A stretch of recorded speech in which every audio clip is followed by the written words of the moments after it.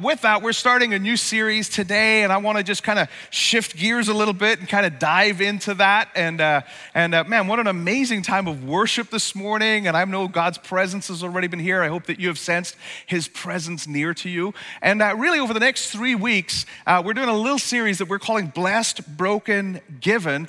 And we're just simply asking and answering the question, what would your life look like in the hands of Jesus? And because we believe that God has good thoughts towards you. We believe, according to Jeremiah 29, that he knows the plans that he has for you, right? To prosper you, to bless you, to walk with you. Now, there's highs and there's lows in those seasons. There's challenges and there's difficulty. But we don't have to go through this life alone. And so over the next few weeks, we want to just kind of explore these 3 words. And I want us this morning, some of you are looking at my little table this morning and going, man, did he just go grocery shopping? Is he hungry? You know, I'm an Irishman, so I like 2 things, bread and potatoes. In fact, the Irish have perfected how to make potato bread. How many of you have ever had potato bread? I don't mean like the loaf stuff. I mean the actual potato bread. Yeah, see, some of you have had it and it's changed your life. The rest of you, you know, you're kind of living a second-rate life at this point, you know? But the Irish love bread. And bread, isn't it interesting? Bread really is common, it's ordinary, but it's also something that is in every culture, every community, every people group on the earth has some sort of version of bread. Now, the Irish have perfected it. I'm just telling you. Take my word for it, okay? I know you don't believe me, but the Irish have perfected it. How many of you have ever had a wheaten bread or a soda farl? Anybody had wheaten bread or soda farl? A few of you have lived. In fact, maybe we should have you guys pray for everybody else because you've lived the abundant life. I'm just telling you. But when you think about it, there's bread in every single culture, isn't there? I mean, I got some samples here. There's naan bread, and I couldn't get naan bread because like that India brought us naan bread, but like that would be the size of this table. And anybody ever had naan bread? You know, right when it's fresh and warm. That is awesome. We've got pita roll or pita bread. Apparently the Greeks brought us that. We've got tortilla shells, right? So we got South American culture that brought us that. We've got the mighty, this happened in I think it was 1926 or 28, that the Americans brought us the hot dog bun. Come on, America, way to go. The hot dog bun. We have artesian, well, it's not really artesian bread because it's from Winco. How artesian could it be? Just saying. And then, of course, there's this staple that started I think it was 1929, but it wasn't until the 1930s, that Wonder Bread. Come on, how many of you love this? The staple, Wonder Bread, right? You know, it's the bread that has no nutritional value at all. In fact, little story that, in fact, it might have been 1921 that Wonder Bread, and then it was in the 30s that they started slicing Wonder Bread, and people wouldn't buy it at first because they thought that it wouldn't last as long. They just didn't know how many chemicals were in it that were actually preserving it. I mean, you could leave this thing on your shelf or like on your, in your cupboard for like a month. It's going to be fine, you know. But of course, no nutritional value, except this is the one that you would definitely. How many of you grew up with peanut and butter jelly sandwiches? Peanut butter and jelly sandwiches? Come on, that's an American staple. And you need Wonder Bread with jelly and peanut butter. Now, a little known fact about your pastor, I have never had a peanut butter and jelly sandwich. Never. And I won't, sit down. And I won't be. Because at this point, it's just kind of a trait. You know, it's like, hey, my name's Gareth, I'm 50 years old, and I've never had a peanut butter and jelly sandwich, right? But bread is common. Bread is ubiquitous. It's everywhere. Bread is ordinary, but it's interesting that the Bible uses a lot of references to bread. In fact, when Jesus taught us to pray, Jesus said this. He said, I want you to pray this, give us our daily bread. Now, throughout the Old Testament, you see that bread was used in the tabernacle as a sign of God's presence. There was also bread that fell from heaven, right? Remember the manna that fell from heaven? It was a sign of God's provision. In the Old Testament, bread was compared to God's commandments in the Torah, and Jesus himself actually announces himself as the bread of heaven. Maybe he should have announced himself as like a steak or something, but like bread is just common. It's just, it's ordinary. What's so special about bread?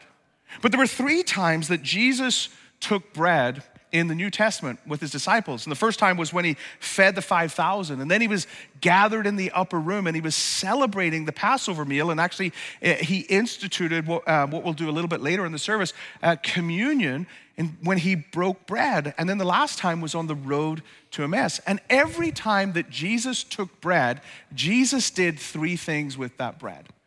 He blessed it, he broke it, and he gave it. And so really the question that we want to explore over the next 3 weeks, that if bread is a metaphor for your and our life, what would it look like to put our lives into the hands of Jesus? What might it look like to have a life that's surrendered to Jesus, that's given to Jesus, and what might Jesus do with it? And so we want to use this not just analogy, but this thing that Jesus did with bread to kind of explore what I think Jesus does with each one of our lives.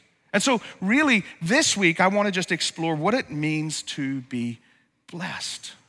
Now, this word blessed is a pretty common thing or a common word in our American culture. We've talked about it a little bit actually in the last series that we just finished over the last couple of weeks, trying to explore what does it mean to be blessed. But blessed is something that we use kind of almost absent-mindedly in our culture, right?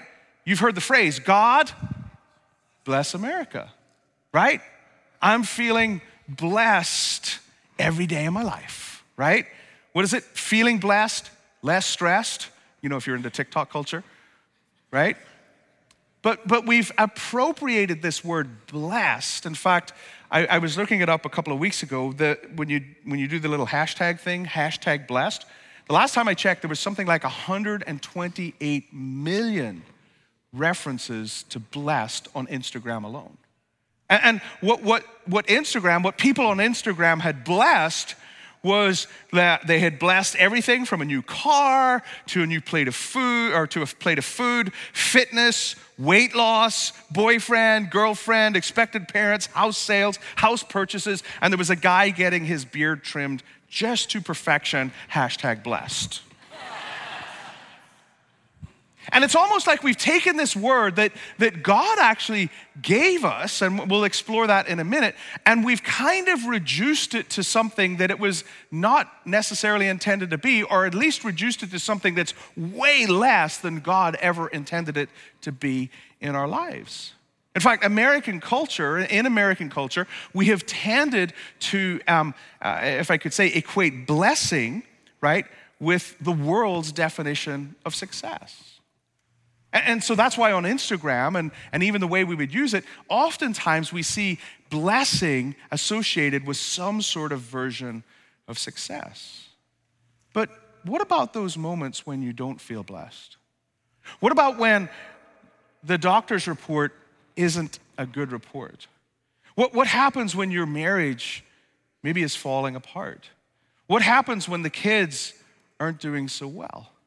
What happens when things aren't going as you hoped for, dreamed for, maybe even prayed for?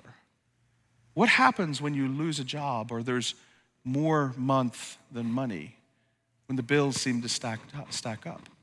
Are we still blessed? What does it even mean to be blessed? In fact, when we read Jesus' famous Sermon on the Mount, in Matthew, I think it's 6 through 9, there are 8 marks of a blessed life, and all of them seem to be less dreamy than the American version of hashtag blessed. And is it possible that we have reduced something and settled for something that the Lord actually has something much better in mind for us? And so what does it mean when God says you're blessed? And in order to understand blessing, we really have to go back to the start of the story. Because I think one of the first ways that we recognize that we are blessed is that you and I don't have to be the author of our own story, but God wants to be the author of your and my story. And this is what we find way back in Genesis chapter 1. Genesis chapter 1, it says in verse 25 that God made the beasts of the earth according to their kinds and the livestock according to their kinds and everything that creeps on the ground according to its kind. And God saw that it was good. Then God said, let us, Father, Son, and Holy Spirit, make man in our likeness and let them have dominion over the fish of the earth and over every creeping thing that creeps on the earth. So God created man in his own image. In his image, God created him. Male and female, he created them. And look at this, verse 28. And God blessed them.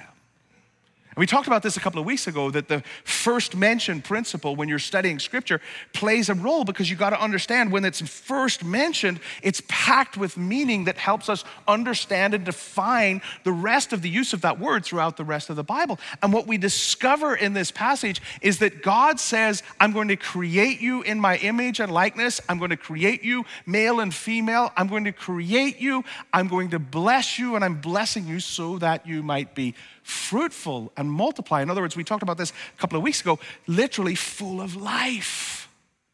And so God, and maybe this is why Jesus in John 10:10, and our namesake as a church, that Jesus comes and he says, the enemy comes to steal and kill and destroy, but I am come that you might have life and have it abundantly. And so Jesus picks up on the same theme that God's outlining for his purpose, his plan for all of creation, that you and I were created in the image and likeness of God. Humanity created to serve a purpose. But the first thing that God speaks over isn't, here's what I want you to do. No. You are blessed. You're blessed. Now, it's interesting because when Jesus takes the bread, he uses that same word. He's speaking in Aramaic, and the Old Testament was written in Hebrew, but it's the same equivalent word. It's the Aramaic or the Greek version of the Hebrew word. And in both places, when God creates humanity and when Jesus breaks the bread and says he blesses it, what Jesus and what God are communicating, and what that word communicates, is to speak well. To speak over. And so what I want us to see and recognize as we begin to just unpack what does it mean to be blessed is to recognize that there's a God in heaven who sees you, who cares about you, who created you with purpose, who has plans for you that you don't even imagine, can't even begin to imagine, according to Corinthians. And first thing he does toward you is he speaks well of you. He blesses you. God didn't start with a list of demands. God didn't start with a list of do's and don'ts. God didn't start with, here's your purpose, here's your plan, here's your job description, here's what you need to get done. God starts with Adam and Eve, and God's relationship starts with you with a word of blessing over your life. Now, the reality is that God, and I think this is what this is communicating, is God is the author of your and my story. That we are blessed because God is the author of our story. Now, we all have stories that we tell ourselves. You might not say it out loud, but in those quiet moments when life seems to settle down, or maybe after something has happened, or maybe just a moment when you begin to kind of reflect and pause, there are stories that every single one of us tell ourselves. In fact, because the human brain is tended towards or drawn towards negativity, the stories we tend to tell ourselves tend to be negative stories. They tend to be the kind of things that I just don't measure up. Man, I'm such a failure. I just fall short. And there's this replaying. I don't know if you've ever done this. I do this all the time. I wrestle with this all the time, where I replay a story in my head of my own failure, my own inability, my own shortcoming. Now, we live in a culture that tries to combat that by kind of enhancing kind of your self-esteem or the way kind of you see yourself, you know? And it's kind of like, I'm good enough, I'm smart enough, and doggone it, people like me. And it's this kind of world we live in that you do you. You can do it. You dream it, you can do it, you know? And it's this idea that the story that the culture tells us, and oftentimes, or sometimes it can be the story that we begin to believe, maybe we've drunk the Kool-Aid or believe our own press a little bit too much, which is that, man, I can do this by myself. And either one of those stories will leave us lacking and leave us wanting. Because both of those stories that we tell ourselves are stories that we've authored about ourselves. I love this quote from Eugene Peterson. Eugene Peterson is an amazing pastor. He wrote the Message version, and he said this. He says, "My identity does not begin when I begin to understand myself." Isn't that true? We live in a culture and in a world that's oftentimes trying to understand itself. You do you. Understand yourself. You got to get to know yourself better. You got to get to love yourself better. And there's some truth to some of those kinds of things. But my identity does not begin when I begin to understand myself. There is something previous to what I think about myself, and it is what God thinks about me. And this is what this story, and this is what I'm trying to help us to understand, that in the beginning, the genesis or the origin of humanity, the genesis of the origin of your story isn't in your sin, isn't in your failure, isn't in your shortcoming. Before any of that takes place, there's a story that's being written by God about you. God has authored a story that doesn't start with, yeah, I see your failure. No. It started with, I'm gonna bless you. And so often we get ourselves into this rut of failure and struggle, and I'm trying in my own strength, and I'm never gonna measure up. I'm never gonna be able to do it. And what you need to understand is that the opportunity that you and I have been afforded because of what Jesus Christ did on the cross is to understand that the origin of your story isn't your failure. The origin of your story is God's choice to bless you, to speak well of you, to say, I am for you, not against you. God's telling of the story doesn't start with your sin and failure. The gospel didn't start with your sin and failure. It starts with God's glory and God's purpose. It starts with a calling to be a part of God's unfolding story. Now, how many of you love Marvel? Any Marvel, you know, the Marvel movies, all that kind of stuff? Who, shout out some of the Marvel superheroes, because I'm not like an expert of that. You guys need it. This is dialogue, right? Captain America. Okay, what are some of your other Marvel characters? Oh, this Iron Man. I heard Iron Man. Anybody else?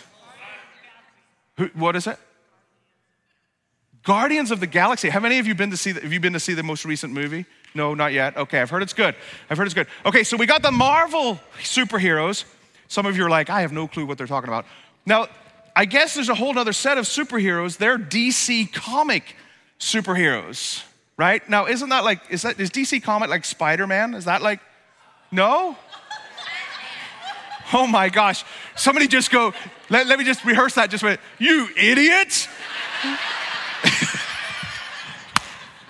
Gotta shout out some DC Comic guys, come on. Batman, well, who else? Superman. Wonder Woman.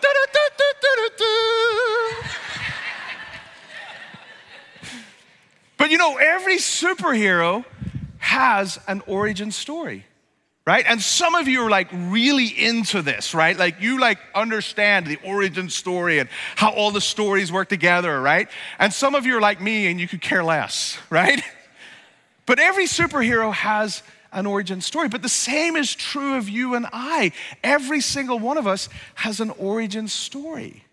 Now, here's what's crazy about the origin of your story, right? Like when my kids were born, Aiden turns 24 in a couple of weeks, and Sophie's 21, and my youngest is 19. And when every single one of them was born, it was like this most amazing moment. It's really funny because Aaron's preaching these notes out in Sandy, and there's just a generational difference. He just went on his phone and found pictures of his kids when they were born. And I was like trying to rummage through like memory books, you know, because like, it was like, we didn't have smartphones back then, you know what I'm saying? But anyway, when my kids were born, right? Like, it was the most amazing moment. It was the most precious moment, but it was also a moment that was filled with all kinds of potential. There was joy in that moment. There were hopes and there were dreams. And what's crazy about my life is that I've lived long enough, they've lived long enough, that I've seen some of those things come true. I've had some disappointments and I've had some challenges and frustrations, but I've seen the dreams and the hopes and the potential of my kids come to life. And so what's interesting about their journey and what's interesting about their origin story, in fact, what's interesting about your and my origin of life and our story is that not one single one of us could tell the origin of our story apart from parents, guardians, someone else in our life. Isn't that right? That my kids were present, they were being born, but they couldn't tell you anything about it. They're dependent upon mom and dad. They're dependent upon somebody outside of themselves to share the story of their origin with them. And the same is true for us in a spiritual sense, isn't it? In fact, that every single one of us in the room this morning, we weren't there, right? When we were there, but you know what I mean? You couldn't talk about the origin of your story. And in the same way, we need somebody outside of ourselves to help us understand the origin of our story.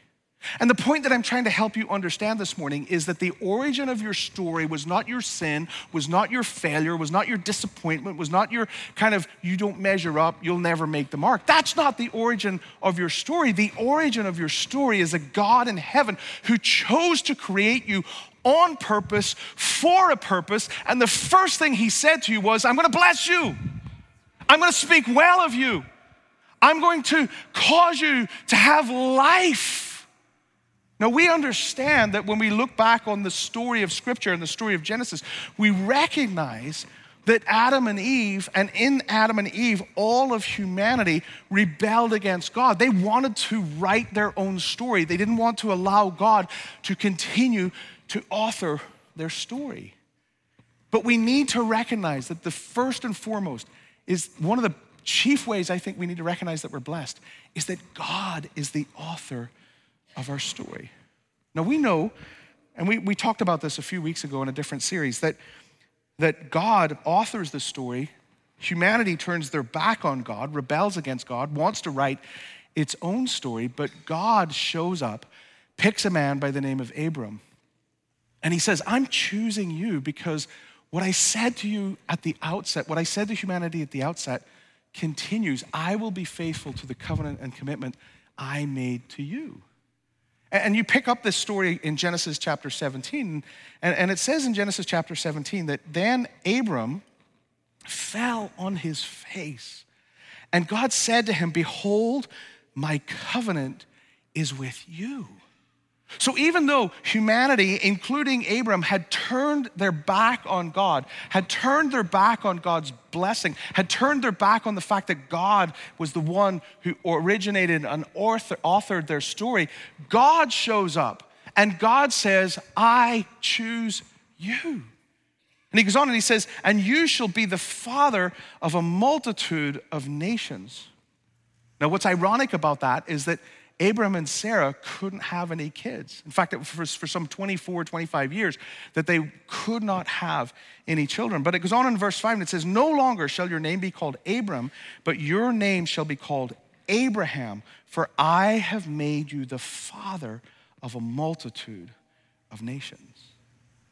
And what we recognize in this unfolding story of God and humanity is that God is the author of the story, and God starts the story not by demanding, not by pointing out failure, not by giving a job description, not by telling us what to do. He starts by blessing, and even though they turn their back on God, God shows back up and says, I've chosen you. Not only have I chosen you, but I am giving you a new name. And to be blessed is to let God redefine your identity. Now, think about this fact that really is, I think, something so powerful, so intimate as your own name. You didn't have a choice. You didn't name yourself, right? In fact, scientists actually tell us that if we were like just kind of milling around and having conversation and, there's just a lot of noise in this room because we're all talking to each other, and someone was to shout your name, someone was to just say, Jenny, Mark, Grace, it says that your brain is wired in such a way that you will hear that, your name being called, above the noise in the room. Why? Because your name is powerful. Your name is personal. Your name is intimate. Your name is a part of you. It's your identity. And what's so crazy is you didn't have a part to play in picking your name, right? I mean, unless your name is Wah. I don't know, what should we call him? Wah! There he is, right? You didn't pick your name. Someone else picked your name. I'll never forget when our kids were being born, we were super spiritual. Not that we're not spiritual now, but we were super spiritual back then. Our firstborn is coming and we're going to name him. We got to come up with a name. Lord, what do you want to call him? And what does his name represent? Lord, what's he going to be in life? What kind of person is he going to become? And so we ended up calling him Aiden because, we felt that was a good Irish name, but what we didn't realize, and when we called him Aiden, was that Aiden is actually the Celtic version for John, and it literally means little fire or courageous. And my son, he's on a plane right now, somewhere over Montana or something, I don't know where. He's landing at 2 o'clock today. He's moving from New York City, which, he went to Bible college and then goes to New York City. He's moving this Thursday down to LA. He doesn't have an apartment to live in yet. So he might be living on the street in LA, but he will be in LA, And he just has this courage.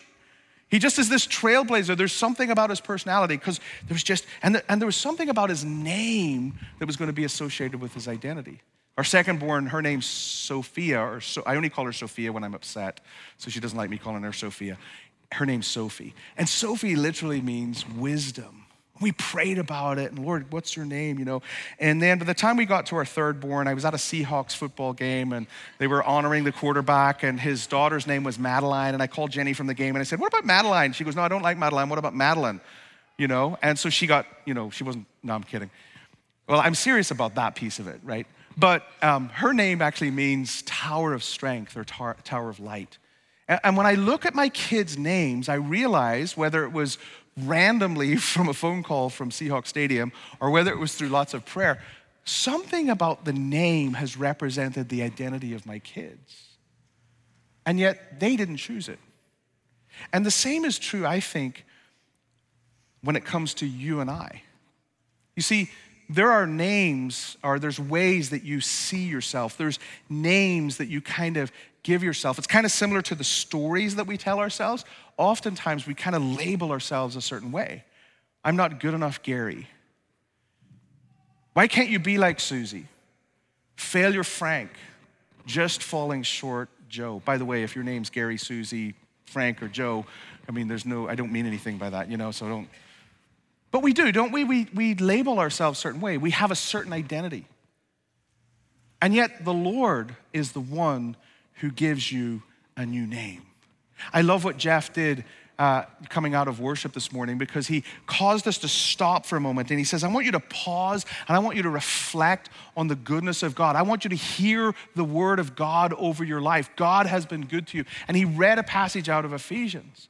In that same book, we're told that our identity, our name is that you are chosen, you are holy, you're a royal priesthood, you are beloved, you are precious. Do you know in the New Testament, you are in Christ. The Bible makes it clear. You are a new creation. You have a new name. You have a new identity. In fact, in the New Testament, nowhere in the New Testament does God refer to his children as sinners. Now, Paul references his previous life as a sinner, but nowhere does God reference his children as sinners. He always describes them as saints. Why? I don't feel that way, God. Yeah, but I've given you a new name. I've given you a new identity. I want you to live from that new identity, that new place. And what we discover is that your new identity is not about who you are, it's about whose you are. I love how Tim Keller says this. Tim just recently passed away and really had a tremendous impact on the church here in America in such a healthy way. But he said this, he said, Christianity is the only religion where your identity is not achieved, it's received. And it's received because of what Jesus has done for you. It's received because God, your heavenly Father, said, I'm going to bless you. I'm going to speak well of you. I'm giving you a new name and a new identity. You are a saint. You are chosen. You are beloved. You are a royal priest. You are precious. You have a new name and a new identity. But the last thing is simply this, is that we are also blessed because God redefines our destiny. So not only does God write our story and author our story, not only does God give us a new name and a new identity, but God changes the trajectory of your and my life. God gives us a new future and a new destiny. And in this story of Abraham and what was taking place, Abraham and his wife Sarah couldn't have any kids. And so for 20-something years, man, they're trying to have kids. They can't have kids. But God, you promised, you said that you were going to bless us, that there was going to be these kids that would come. And so finally, Sarah, Abraham, I'm sure, frustrated and just thought they'll take it into their own hands. And so Sarah turns to her servant Hagar and says, hey, why don't you go sleep with Abraham? And maybe then we'll have a son in this house. Look what it says in chapter 16 of verse 1 of Genesis. Now Sarah, Abraham's wife, had borne him no children, so she had a female Egyptian servant whose name was Hagar. Now talk about somebody whose destiny, whose future was going in a particular direction. Number one, and once again, this is all cultural context, she's female. In the culture that Abraham and Sarah, Israel at that time, Egypt, and the unknown world, man, to be female meant that you were kind of subservient to a man. You were the property of the man. The second thing is that she's Egyptian. So the Israelites, hearing and reading this story, would have recognized immediately she's an enemy. She's not part of the covenant community. And the third thing is that she's a servant, literally a slave. And so here's this woman in this story who seems like she should not be a part of it, or seems like she doesn't fit into it, seems like, man, how is her destiny, how is her future ever going to work out? Well, it says in chapter 16, verse 7, it says, so what happens is basically she sleeps with Abraham, she gets pregnant, she has a child. So of course, Sarah gets jealous, she mistreats her, she's abusing her. And so Hagar decides that she's going to leave and she's going to go just figure it out herself. And here she is in the wilderness. Here she is removed from the house. Here she is with, man, I did what I was asked to do. And man, look at me now. And this is what it says in verse 7. It says that the angel of the Lord found her by a spring of water in the wilderness, the spring on the way to Shur. And he said to Hagar, the servant, and he said, Hagar, servant of Sarah. Isn't that interesting? He knew her name. He goes on and he says, where have you come from, origin, and where are you going, destiny? Man, that's a question I think every human being on the planet asks. Am I known? Well, God knows you. Where did I come from? Well, God knows. Where am I going? What's my future? What's my significance? What's my destiny? Well, God knows. And he goes on and he says this. He says, she said, I am fleeing from my mistress, Sarah. The angel of the Lord said to her, return to your mistress and submit to her. And the angel of the Lord said to her, I will surely multiply your offspring so that they cannot be numbered for the multitude. Do you see what's going on here? Is that God shows up in a circumstance that just seems, there's just like no possible way that this could resolve for the good. Like she doesn't fit into the narrative. She doesn't fit into the story. She doesn't have the right name. She's failed. She's fallen short. She's not part of the right covenant community. And so she ends up fleeing because of the abuse and the mistreatment of somebody who should have treated her better. And God shows up in that spot. And what God says to her is the exact same thing that God said to Abraham. Oh, I'm going to bless you, and many nations are going to come out of you. And he says the same thing to Hagar. I'm going to bless you. Now, I understand that throughout history, Ishmael and Israel and the fight and all that kind of stuff, but I want you to see something here. God saw her. God called her by name. God knew her origin, and God redefined her destiny. I think that's what it means to be blessed. That you have a God in heaven who sees you, who knows you, who is for you, not against you. He's the author of your story. And the start of that story is not your failure and not your shortcoming and not your sin. No. The start of that story predates you. It's in the heart of God. What he wants to do and how he postures himself toward you is, I'm going to bless you. I'm going to call you into my story. I'm going to call you into purpose. I'm going to call you to be a part of my plan. And as a part of it, he says, you have a new name. Not sinner, but saint. Not failure, but forgiven, chosen, beloved, precious. And because you have a new name, you have a whole new identity. An identity as a son and as a daughter of the King of Kings and the Lord of Lords, the family of God. And because you are in Christ, there is a new future. There's a new destiny that God has